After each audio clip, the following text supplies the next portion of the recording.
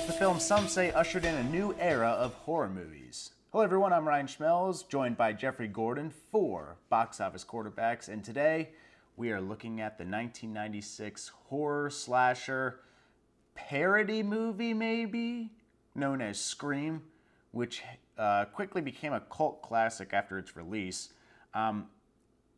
First of all, Jeff, how are you? Doing good, man. Just started working from home again. So today I finally left the house for the first time in 5 days. So feeling a little bit better now that I actually saw the outside world again. But doing good. Happy to get back into the Halloween mood after doing Jurassic Park last week. And this was more of a comedy, I would say, than an actual horror movie, but liked it nonetheless. Yeah, this obviously if anyone's listening, we're doing this around Halloween time in case you listen to this a couple months from now, but we decided to do this one as part of our Halloween or at least getting in the Halloween spirit movie. And it's just a fascinating movie. I kind of characterized it as an identity crisis of sorts. Every movie we've done so far, I've taken a lot of notes and dissected a lot of things. This one I took the least amount of notes for, mainly because I was also watching this with my girlfriend. But this was just, I really don't know how to feel about Scream. I have a feeling I'm going to tick off Paul and Griff with this one, but I really just don't know how to feel about Scream because one of the guys said this was their favorite movie of all time. I'm just like, I don't know how to feel about it. I really just don't know how to feel. We're going to put a disclaimer for Griff but before we post this episode. But I do see where you're coming from. I think I enjoyed it a little more than you. Like, I jumped right into Scream 2 after I watched this one. But you kind of got to take it for what it is, and it's a parody in the end. If you're going into this expecting, Halloween or the Texas Chainsaw Massacre, this isn't it. But it's kind of turn your mind off for an hour and a half and kind of have fun with it. And I did have a lot of fun with it. I get where you're coming from with that comment that it's a parody, but the first movie scene, honestly, like the opening to this movie made me hard to take this movie seriously as a parody because the ending of the first scene is two parents finding their daughter dead hanging in a tree, slashed up. So, like, I definitely saw the parody and saw the humor in the opening sequence, but then it had such a dark and, like, just grisly ending to it that I was like, okay, well, this is supposed to be funny. I don't know how I'm supposed to feel about this. And I think from the first scene of the movie, that's where I kind of get this identity crisis where I don't know how to take it. And that's kind of where it goes from there. I don't know. It was so hard for me to take in what I was watching. It does go back and forth a little bit. Like there's moments, especially in the end, where it wants you to take this movie a lot more serious than you had for the hour before it. But then you have the kill in the garage where it's just complete comedy and it goes back and forth. It is sometimes confusing, but I did like most of the characters. I would say it's a great cast. My biggest problem with it was just how obvious who the killer is from the moment you meet this guy on screen, and then they don't really do much to throw it off the scent because he's such a creep, and that was my biggest problem. Yeah, I didn't think it could have been him because it was just so obvious. And then I was like, nope, it actually wasn't obvious. And even like the plot twist with the boyfriend being the killer was, I mean, that wasn't too shocking either. There were maybe one or two other characters that could have been Ghostface, the plot twist Ghostface, but at the same time, not really. I think the two guys it ended up being were pretty obvious. So that was, yeah. And I think another issue I have too is we're talking about a movie that's like funny but also terrifying. I think where this movie has aged a little poor has been look at movies today and look at the horror movies that have come out in the last couple of years where we have movies that have been able to balance comedy, but also be terrifying and easy to take serious. And what I mean by that is it, and also the 2018 version of Halloween, a slasher movie in its own right, where they kind of did throw a lot of the horror movie cliches out the door while keeping a lot of them just because that's what it was. It's the OG slasher series, which is Michael Myers and the Halloween crew, but also still have plenty of moments that actually were really funny and kind of gave you a break from the serious material you were watching. So this movie obviously spun a parody series, which is Scary Movie, but at points of this movie, it felt like I was watching a Scary Movie. It's like a parody within itself, if that makes sense. I would have liked it to, take things a little bit more seriously. I do really like Neve Campbell's character a lot, though. She really makes the serious moments in this movie click, I think, more because she did lose her mom, and then they kind of go into that a little bit of how it kind of psychologically messed with her and how everyone at school knows her story. So I liked Sidney Prescott as a character, and she was the strongest part of the movie for me. Yeah, I wasn't a big fan of the writing in this movie. I think there were cast members who did their best to work with it, but there are a lot of times when the acting can kind of leave a little bit to be desired, but at the same time, I don't exactly blame the actors and the actresses because they're not always given the best script to work with here. But you and I are going to have a disagreement on this. I thought Courtney Cox was awesome in this movie. And I think she's given a very over-the-top character. She's given some very cheesy and over-the-top and ridiculous writing to work with for her character, but she just commands the screen every time she's on it. And every time she's on it, no matter how ridiculous the scene is and how unrealistic it is for television news, I'm still listening. And I'm like, oh, this is going to be exciting. And I feel like she just kind of commands the screen, does a great job with her personality and the character she's playing. Yeah, I think the thing that kind of, threw me off her character a little bit was coming from a television news background. We've talked about this on this show before. This isn't how a reporter would act nowadays, how she just is like commanding somebody to go live in the middle of the day. Like, it's just not something that a reporter does, or just kind of stalks this high school kid, follows her to a party, and is just kind of like hoping a story falls into her lap. I didn't like the motives of that reporter at all. She's memorable, but it's stupid. It's dumb, man. I don't like it. Just coming from a journalism background, it bothered me a lot. I do like that she gets one of the... She does play one of the heroes at the end, which you don't always see a journalist do in a movie. Like, usually the news reporter is just there to die. I feel like if it's a horror movie, or they're just there to do a news report and you never see them again. But she actually did contribute to defeating Ghostface, which I liked, and we don't always get to see it. Unless the movie is literally about a journalist, like Superman, or like Spotlight. Those are the only times you really see the journalist play the hero. But this one, she fires the fatal shot. So I did like that from a TV perspective. But yeah, just like the journalists don't act like that. No matter what people want to think. I can think of a couple who are somewhat like that, but most of them do not act like that. Yeah, and oh man, there was one scene. There's like a press conference in front of the school, and then the reporters are there holding the mic to somebody, and the mic's not plugged in. The camera guy's not there. I'm like, are you recording sound on just a stick mic? Oh man. That was it a TV stick mic? It was a TV stick mic. Oh wow, okay. So yeah, I was thinking maybe it's a print journalist just getting a recording, but I don't remember seeing that.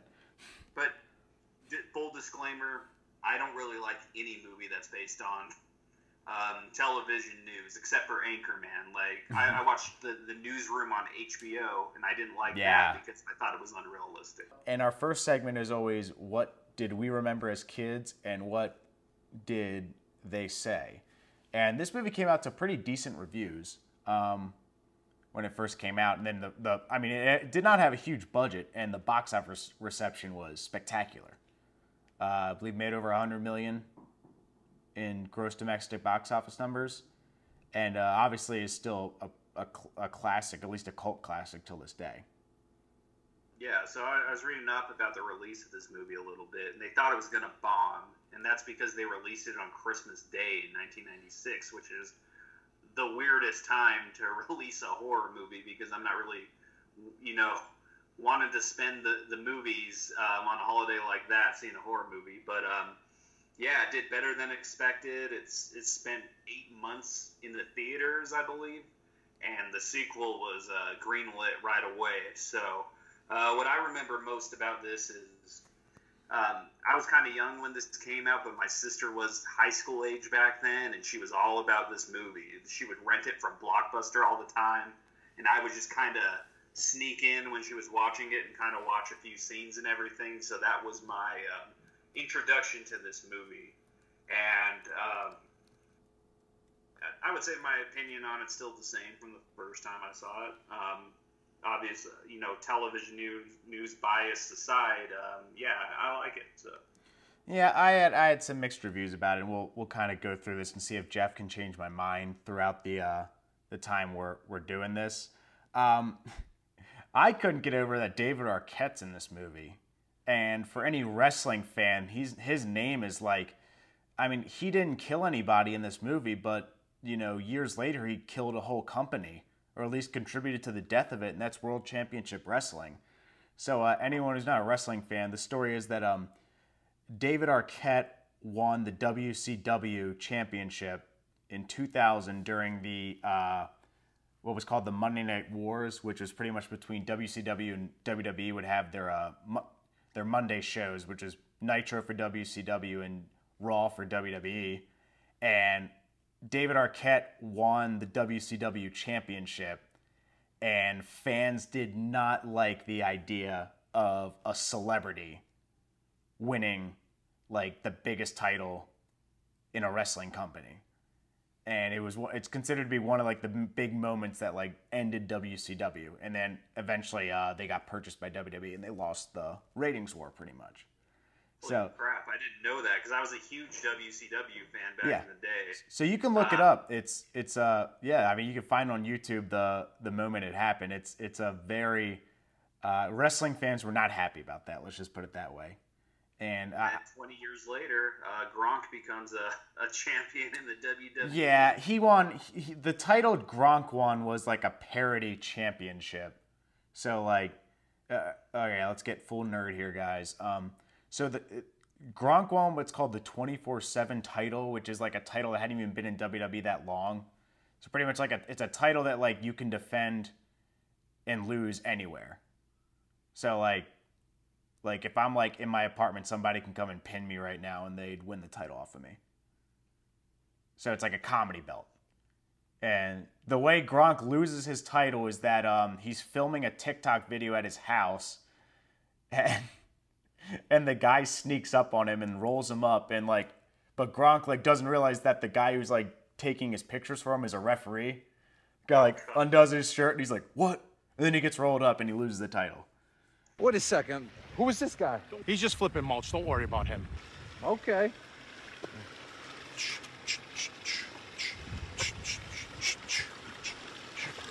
Wait a second. I love wrestling so much. NWO Wolfpack. That's my favorite thing. Oh, yeah. Both Jeff and I have both interviewed Scott Hall, so. Yeah. He threw a toothpick at my camera when I interviewed him, which is like his signature thing. And that was pretty damn cool. All I have to say about Scott Hall is I only asked him 3 questions because his time was short when I did my interview. I think every single second he talked was television worthy. Yeah. He's just he was such a great showman, and it was he had that perfect blend of seriousness and funny at the same time. I mean, that's what we needed. Yeah, it was just this is why that guy rose to the rank to the top of the wrestling world when he was doing it, because he was so just charismatic and likable. Yeah. That guy's a big man too. I think he's 6'7". I'm about 6 foot. Me and Ryan are about the same height, and he towered Oh yeah. over us. That's for sure. Yeah, you can see the picture on my Instagram account. You go to Ryan Schmelz TV. Yeah, you can look at us. I mean, I'm not the tallest guy in the world, but I'm definitely not the shortest one either. And he's a big man. Like, it's impressive. But he's not like fat or anything like that. He's just like big. You could watch his videos from when he was in his prime, and he's just a big guy. It is impressive. Yeah. And his son's wrestling now too. It's pretty much the exact same person. All right, now we got way off topic. All right, we can. What were your thoughts? Did you see this as a kid, right? Yeah, like bits and pieces. So, like, my sister would be watching it in the living room. I was supposed to be in bed, and I'd kind of like, sneak up and watch a little bit of it. I saw it, in full for the first time probably in high school, and it's a fun movie. Let's just say it's a fun movie. That's how I would say. I think I watched Scary Movie before I watched this. But I remember the first Scary Movie parody of this was like pretty graphic, and the Scary Movies kind of like loosened up after that, or tightened up. Like they kind of went the PG-13 route. Yeah. But I remember it. I was always told it was like one of those movies I can't watch. My parents weren't big horror movie fans growing up, so I never really watched any of them. I mean, it was R-rated also. But then I got older. I realized it was more of a parody than it was an actual horror movie or a full-blown horror movie. So I think this is really the first time I truly watched this from beginning to end. And we'll kind of get my reaction to it as we go along with this show. Yeah, so, my parents had a weird rule about a bunch of different things. I wasn't allowed to watch this movie either, but I was allowed to watch Terminator 2 anytime I wanted, so everything was weird. But,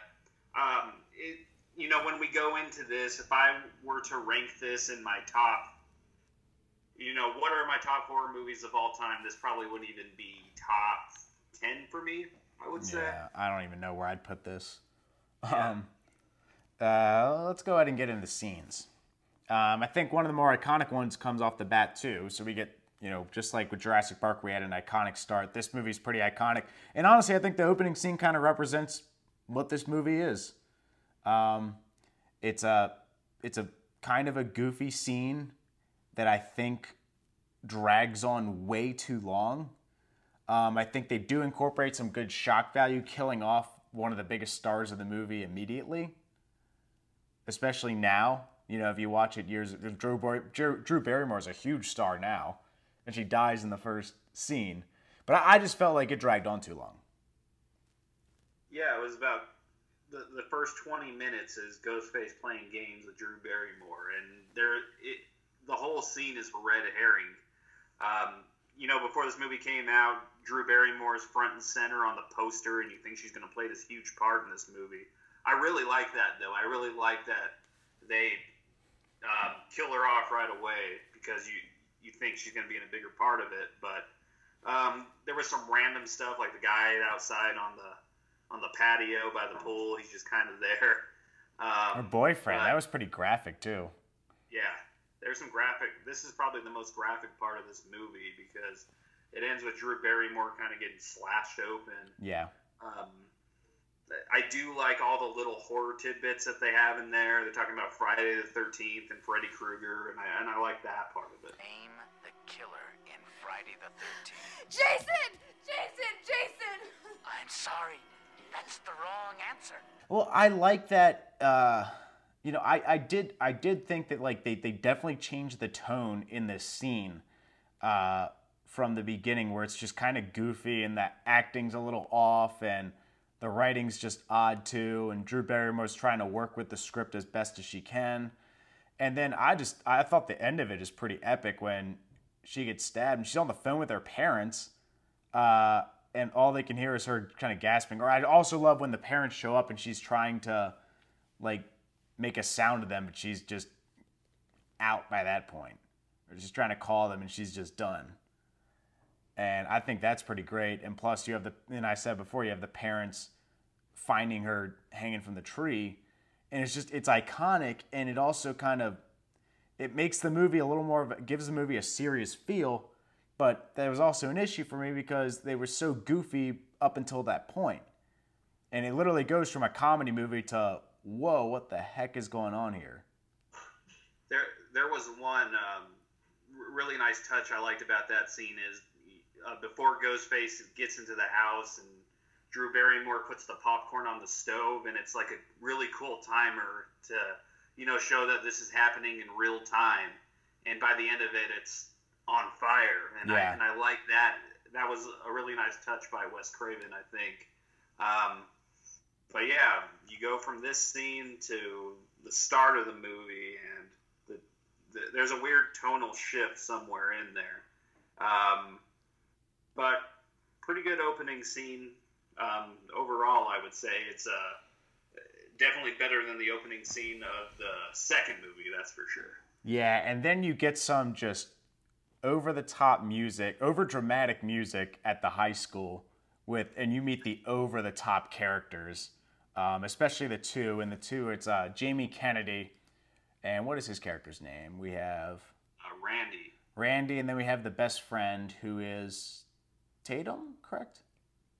Tatum, yep. Okay. Dewey's sister. Yeah. Tatum. I should have done my homework a little bit better here. And then we get Dewey, who's just goofy as can be. He's the bad cop. He's my favorite character, man. I'm not gonna lie. Just so out of place. Oh, and then we get the most random cameo of all time, where Liev Schreiber is in this movie. That pays off though in the second movie. Okay. He's a big character, yeah. Okay, so they actually use him because all he doesn't even say a word. You see him on screen for 2 seconds. That's it. Yeah, that was set up because the screenwriter of this movie wrote like a 5-page treatment to the studios for a sequel, and yeah, it pays off once you see Scream 2. Okay, I'll have to actually watch Scream 2. So what did what other scenes did you like? I like. Well, I don't want to jump straight to the ending, but I'm going to jump straight to the ending. Go ahead. So, we're good. Yeah. So at the end, it's revealed that the killers are Billy Loomis and his friend, and it just shows how crazy they are. How they're revealing the plot of everything that we're gonna stab each other and this is how we're going to get away with it. And then they start stabbing each other, and it just shows how crazy they are because they're both out of breath. And it's like these guys are so crazy, they're actually killing each other to sell their story. Mm-hmm. And I think that made both of their characters a little bit stronger to show how unhinged they were. Don't forget, stay to the side and don't go too deep. Okay, I'll remember.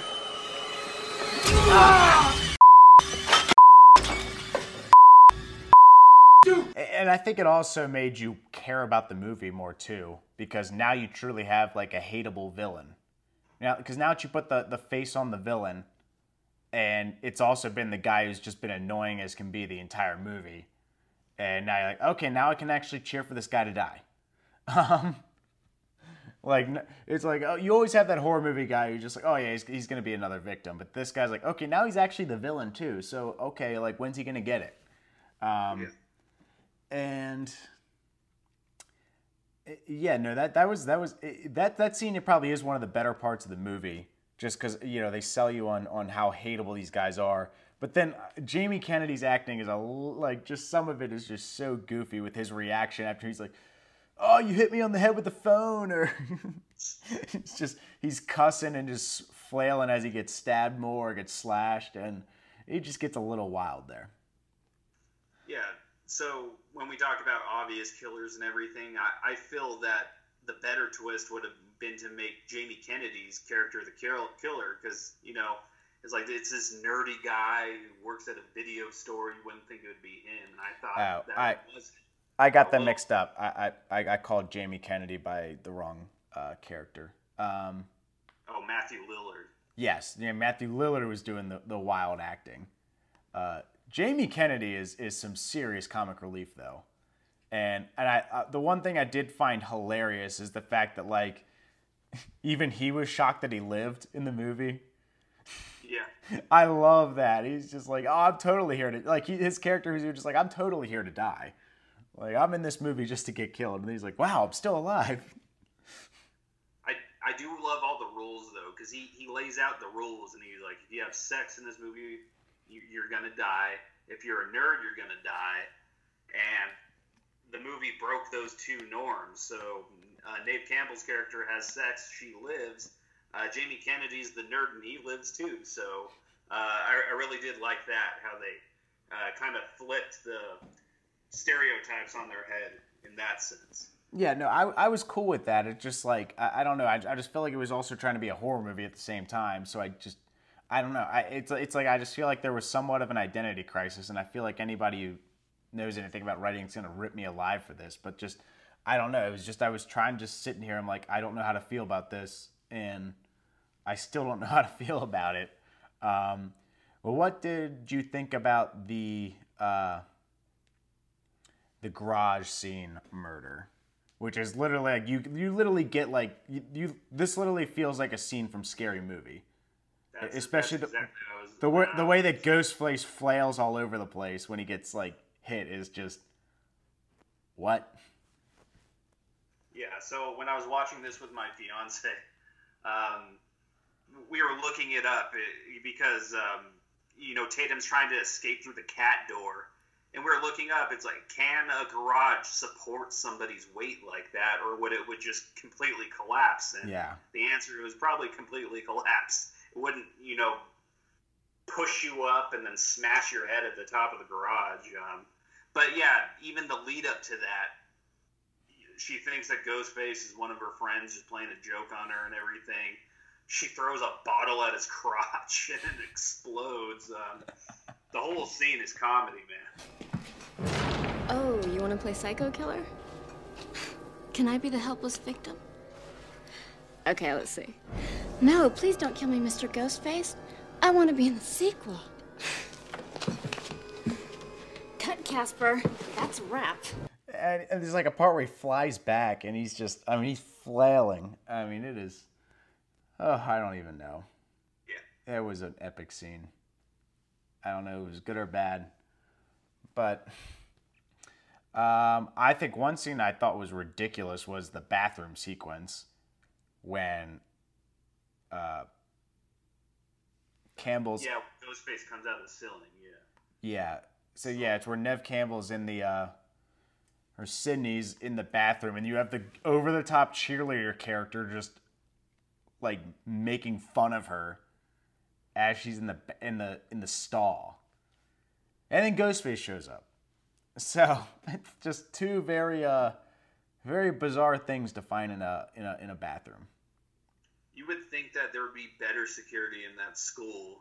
There's all this press around and everything, but then the killer is just going around that school unnoticed, and he kills the principal too. Yeah. So you would think there would be more security even after that. And then immediately after that scene, Sydney's walking home by herself. You would think that she would have a police escort going home. But I can go on and on and on about little nitpicks like that. I got to turn your brain off to watch this. Oh, yeah, no. It's definitely, I don't know, like, if I'm going to recommend this, it's something you watch with, if you're having, like, a slumber party, and everyone's having a couple drinks, and y'all just want something to, like, to watch with some, and you have like like you always have that one friend who wants to do live commentary during a movie. Like this is the one where you let your friend talk, and you don't get mad that they're talking during the movie. That's kind of how I feel about Scream. Yeah, that's what me and my fiance were doing. We're kind of making fun of what was going on the screen the entire time, and it's fun. It is fun to watch. I'm not gonna lie. It's you don't feel like you wasted your life watching this one. Like Batman and Robin, you literally feel like you just wasted 2 hours of your life. This, like, no, you kind of know what you're signing up for, and you're gonna have fun with it, and you won't have any everlasting nightmares after watching it either. So, it's definitely got its enjoyable parts, but from a quality standpoint, it's kind of hard for me to make that judgment just yet. Yeah, so I watched this movie. I watched Scream 2 after that. We did a whole horror movie marathon this weekend, and then I watched the original Texas Chainsaw Massacre. and that movie disturbed me, and I had some Yes. nightmares. Well, That one. why do you think I've been suggesting we do it for all this time? Like, okay, well, now that you've watched it, we have to watch it for the next movie. Like, Yeah, well, let's do it. we were gonna think about it. So okay, so we'll watch that. Then we have to do we probably should do a baseball movie before the World Series is over. Yeah, well, we got a busy schedule now. Yeah. With Halloween and baseball and all that. Okay. But yeah, like Scream and Texas Chainsaw Massacre, it's apples and oranges, man. It's just different types of horror movies. Oh yeah. I would say I'd probably pick Scream again if I were to watch anything, but the Texas Chainsaw Massacre and a movie like that's going to stay with me for longer. Oh yeah. And when we review that, I mean, I'm gonna get full blown nerd in terms of like writing technique and just storytelling from that movie, because there is just some masterclass in terror that is just executed with the original Texas Chainsaw. So, okay, what other scenes are we missing here that we need to touch on?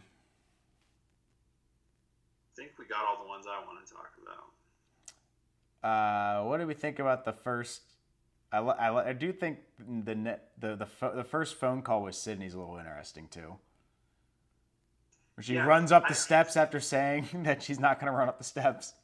Yeah, I wasn't expecting Ghostface to be after her that early. It was within the first 20 minutes, and I was like, okay, well, this is off to a crazy start already. Yeah, I kind of wanted them to hide Ghostface a little more, if that makes sense. It's the Jaws effect me and Ryan love to talk about. You see the killer in the first 20 minutes of the movie, then you see him immediately after that, and it kind of kills, what momentum the movie had going for it at that point, I would say. Yeah, they definitely jump into it pretty early. There's not really much of a build-up. And I really did not like the phone calls between the characters and the Ghostface guys, because they drag on too long. The guy's voice is too ridiculous.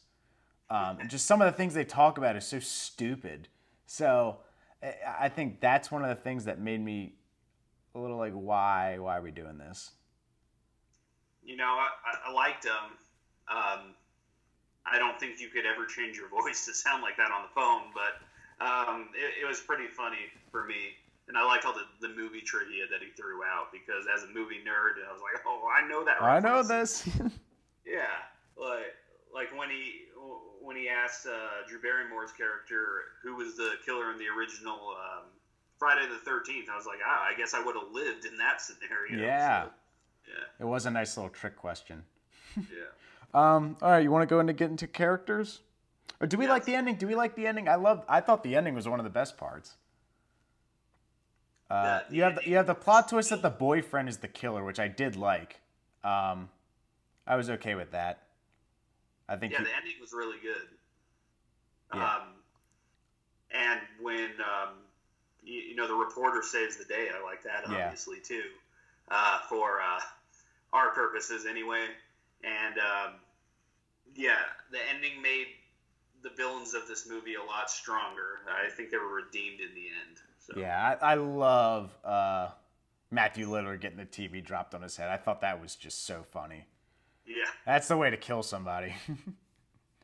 Yeah, there's definitely over-the-top kills in this movie. And they get pretty damn creative, that's for sure. Yeah. So let's go ahead and do our favorite characters. All right, who do you have as number one? I like Dewey. He's just so funny, and he's just kind of out of nowhere. He's like an out of his depth cop, and I like all the comedic elements he brings to everything, and you can tell that the reporter's kind of playing him a little bit, and he just kind of goes along for the ride. He's just such a genuine guy that I have to put him at number one. I'm gonna have Courtney Cox as Gail at number one. While like the character is over the top and very inaccurate to how a journalist is, and what their job title is, like you just can't go live in the middle of the day like that. But I just thought she commanded the screen. The screen, not the scream, the screen every time she was on it. And I don't know. I just feel like her acting was on a whole nother level in this movie, despite the fact that, you know, the script was goofy.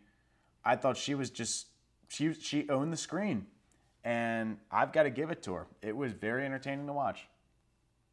Yeah, for me, Sydney would be number 2. I think she's really good. You know, final girl in a horror movie. Not the best I've ever seen. Not Jamie Lee Curtis or anything like that, or even Shelley Duvall, but she's memorable, and you do kind of like feel for her, you know, after you find out what happened to her mom and everything that she's gone through. Her acting was pretty strong, and she sold all the scenes that she was in pretty well, especially the reveal at the end that her boyfriend was actually this guy the entire time. And yeah, that's why I'd give her number 2. I did like that boyfriend backstory, that there was just you know, that her mom was apparently like just had ruined his family, or he blamed her mom on ruining the family. So I did like how some of that stuff came back in the end. For number 2, I would say, I don't know. I really don't know. We could come back, and I could give you my number 3. Yeah, go ahead. So I would give number 3 to Randy. I like all played by Jamie Kennedy. I like the comedic relief that he brought. I like the rules that he puts in place for the movie. You know, these are the stereotypical rules in a horror movie. You have to follow all of them. And you think he's going to die the entire time, but he lives by some sort of miracle. And yeah, that was one of the characters that really stood out for me. And yeah, he plays a bigger role in the second movie too, and I was happy to see him back for that. Yeah, I'll go ahead and give Randy number 2. He was definitely just a very entertaining character and brought definitely an edge to it. I'm not so sure. Casey Becker can't be in my top 3 just because of how iconic her death was, and how terrifying Drew Barrymore sold me on that death was pretty impressive. Yeah. So I'll give definitely the most memorable parts of that movie, if not the most memorable. So I'll put Dewey at number 4. Well, his character was awfully goofy. He was I don't know. I think when him and Courtney Cox start flirting, he becomes easy to cheer for. You know. So I wish he would have had a little more to do at the end instead of just getting stabbed in the back. But at the same time, I think that was another breaking of the horror movie trope where they was like, nah, that dumb cop actually lived, so we're good. Because that dumb cop dies in every movie, but this one made it. 4 would be Gale for me. The problems I had with everything that went on aside, she was kind of what you needed in this movie, this aggressive person that's going to go out of her way to get what she wants, and that's to get this story and, you know, write her book and do all these other things, and she's really connected to the case in a way, and I liked her for what she was, and she did, you know, save the day at the end of the movie, and yeah, she's great. Well, it's also, I also think this movie, she also gives this movie a redemption angle, and redemption angles are always awesome. I mean, there has been some characters in TV shows that I've hated, and they have like a redemption storyline, and it completely changes your opinion about the character, thus making them one of the best in the show or the movie. And I think she had a redemption angle. Like, she was so hateable at the beginning, and then she ends up being one of the heroes at the end and helps stop Ghostface. Yeah. And then it's cool to see her play a different kind of character too than her character on Friends. And like, Monica's such a nice character, and you get her in this, and she's so different. I like that a lot too. Yeah, no, they definitely milked her stardom from Friends for this movie and for this series, honestly, because she has a couple like near deaths. I believe in Scream 4, she actually gets shot, and then she comes back and she ends up living in the movie. So it's just like, oh, what are they gonna do? They can't kill off Courtney Cox. Yeah. What number am I on? You're on 4 now. Okay. I'll give it to Matthew Lillard. as ridiculous as he did what I needed him to do, which was give me somebody I wanted to see get it in the end. And he was just so hateable by the time that TV got dropped on his face. So, therefore, I will put him at number 4. He would be my number 5. Like he said, he has a punchable face. Let's just say that. And you got to have someone that you hate. And for him to be the killer was even better. I think it would have been better if he was the only killer, actually. But yeah, he was over the top in a good way, and he was crazy, especially when he's getting stabbed by Billy there at the end, and his own girlfriend died in that house like 20 minutes before, and he's showing no remorse. He's just a crazy character and a memorable character in my book. Yeah, that is pretty crazy. I guess for my number 5, I guess for me it's between Sidney and Billy Loomis, I reckon.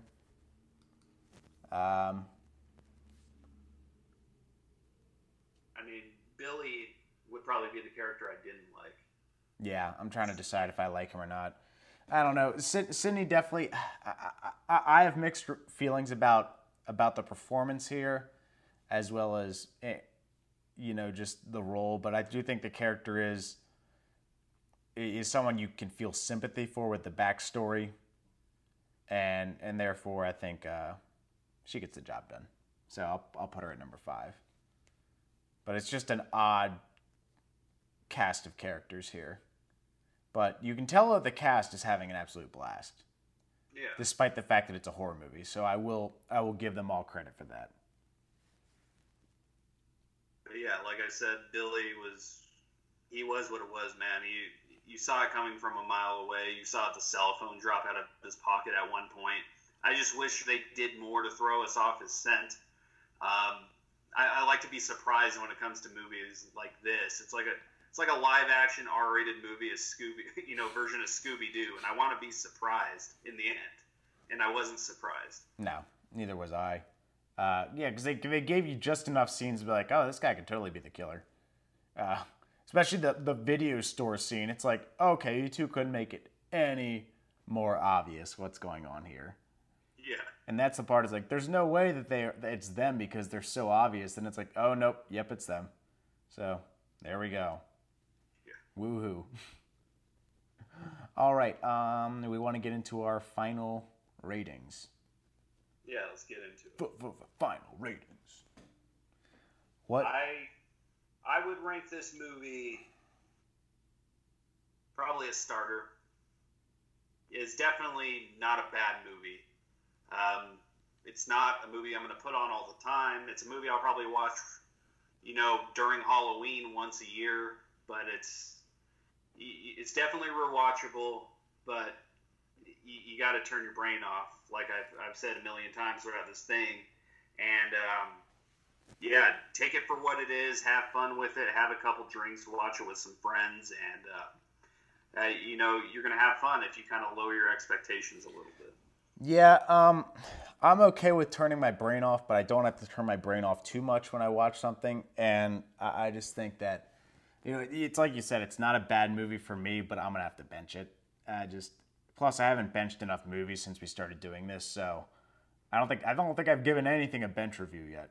So I'll give it a slight bench. It's close to being able to go in there and be a starter, but just too many discrepancies. Plus, as I said before, I just think it's aged a little poorly now that we're seeing horror movies that can execute comedy and not have to sacrifice the seriousness of the material.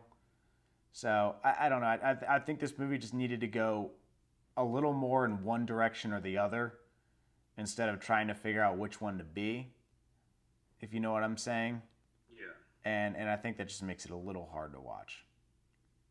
Yeah, and compare this to other Wes Craven movies, it's kind of a weird part of his filmography. If you're looking at, it's very Last light. House on the Left and oh my god, Nightmare on Elm Street. It's just, it's kind of it's an interesting ad for sure. Yeah, I rewatched some scenes from Last House on the Left, and it is just, I mean, it is very interesting that he went from that to this, because Last House on the Left is just flat out terror, disturbing, epic revenge, though. You know, I don't know. It takes, and I've always been a fan of movies like this, where just like you watch just complete utter evil for the first half of the movie, then you watch those people just get what's coming to them later on, which is what Last House on the Left is. I mean, it is, and it's kind of funny because the original is actually more disturbing than the remake. Yeah, I haven't seen either, but I've heard things from you that we talked about it a few weeks ago, and then what my fiance told me, and just comparing to what I know to this, it just is completely different. For sure. No. I mean, there's some things in here that, like, I guess you can kind of see the comedic aspect of it while also seeing the terror. Like, there's a scene in the original Last House on the Left, and where a guy, one of the villains, gets his you-know-what bitten off. Oh, damn. And that's how he dies. So I guess I could kind of see, like, that Wes Craven in this movie a little bit, with, like, the finding a way to do it humorously, but also disturbing at the exact same time. And also very over the top in a way. Yeah. And yeah, I believe Wes Craven also did Nightmare on Elm Street, correct?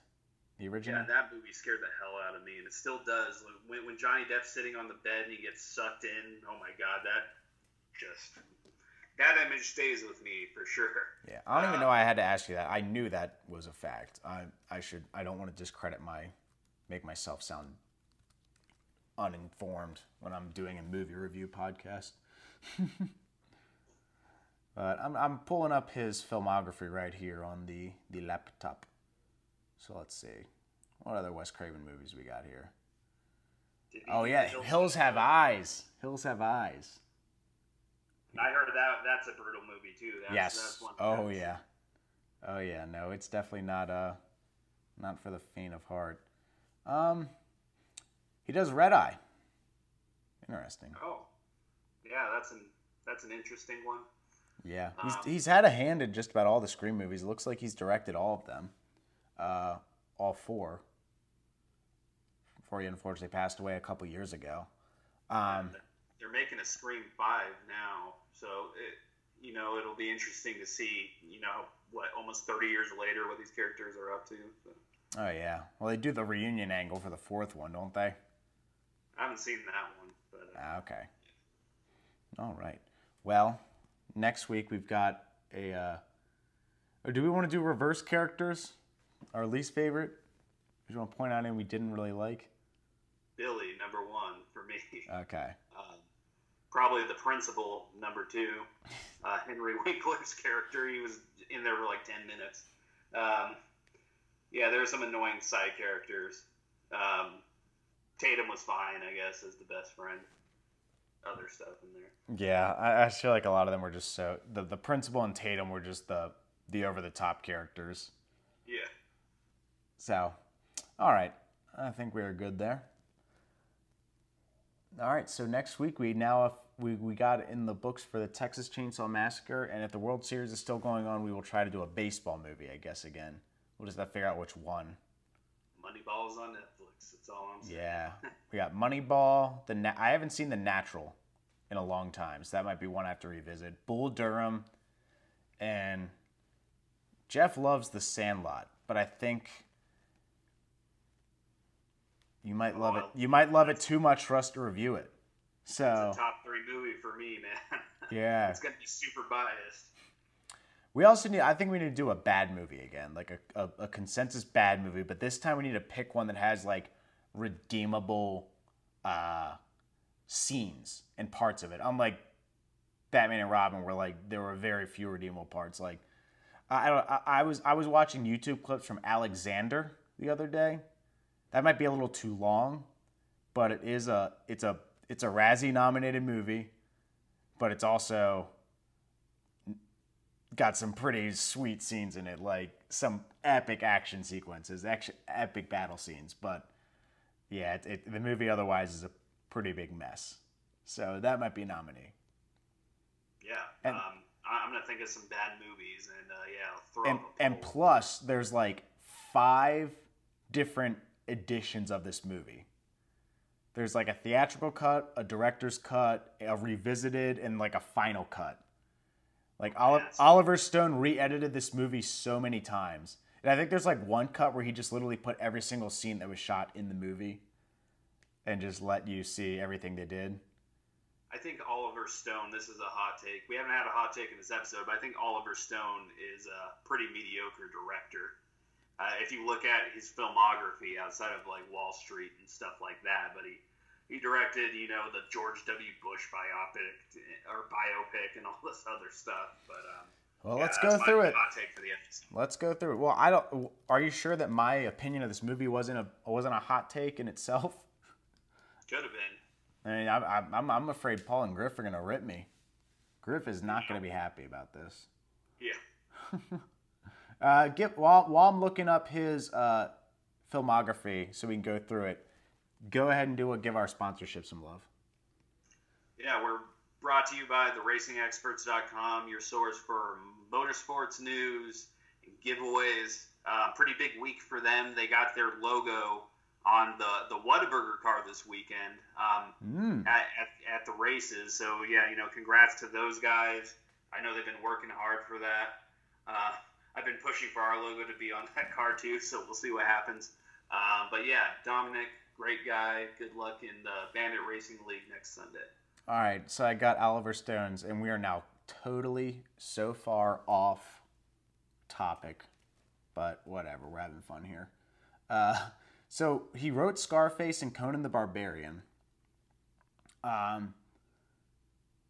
Platoon was one of his first big movies that he directed.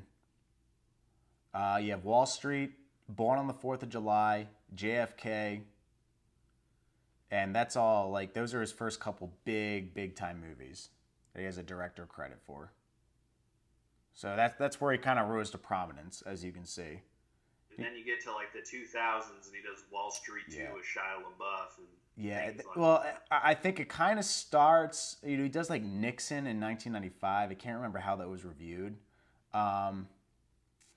You have Any Given Sunday in 1999, which has mixed reviews, but then it gets really bad here because after that it's Alexander, which is considered to be one of the most disappointing movies of all time. It came out around the same time Troy did. Lord of the Rings was still going strong at this point in pop culture. And it was just a complete bust at the box office, a bust critically. The movie's kind of a mess, but it's got some beautiful set designs, some beautiful costume designs, and some pretty epic action sequences, and very historically accurate, or somewhat. It's historically authentic. It's decently historically accurate, but at the same time, like, it's kind of hard to be 100% historically accurate when you're fixing years of Alexander the Great's life into a 3-hour movie. Yeah. And he does World Trade Center and W right after that.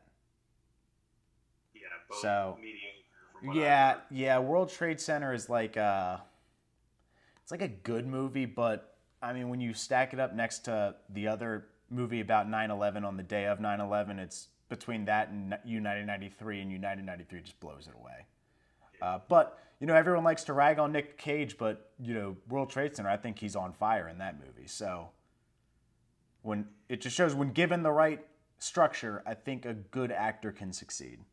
Yeah, and Nick Cage has an Oscar. Everyone forgets that. Mm-hmm.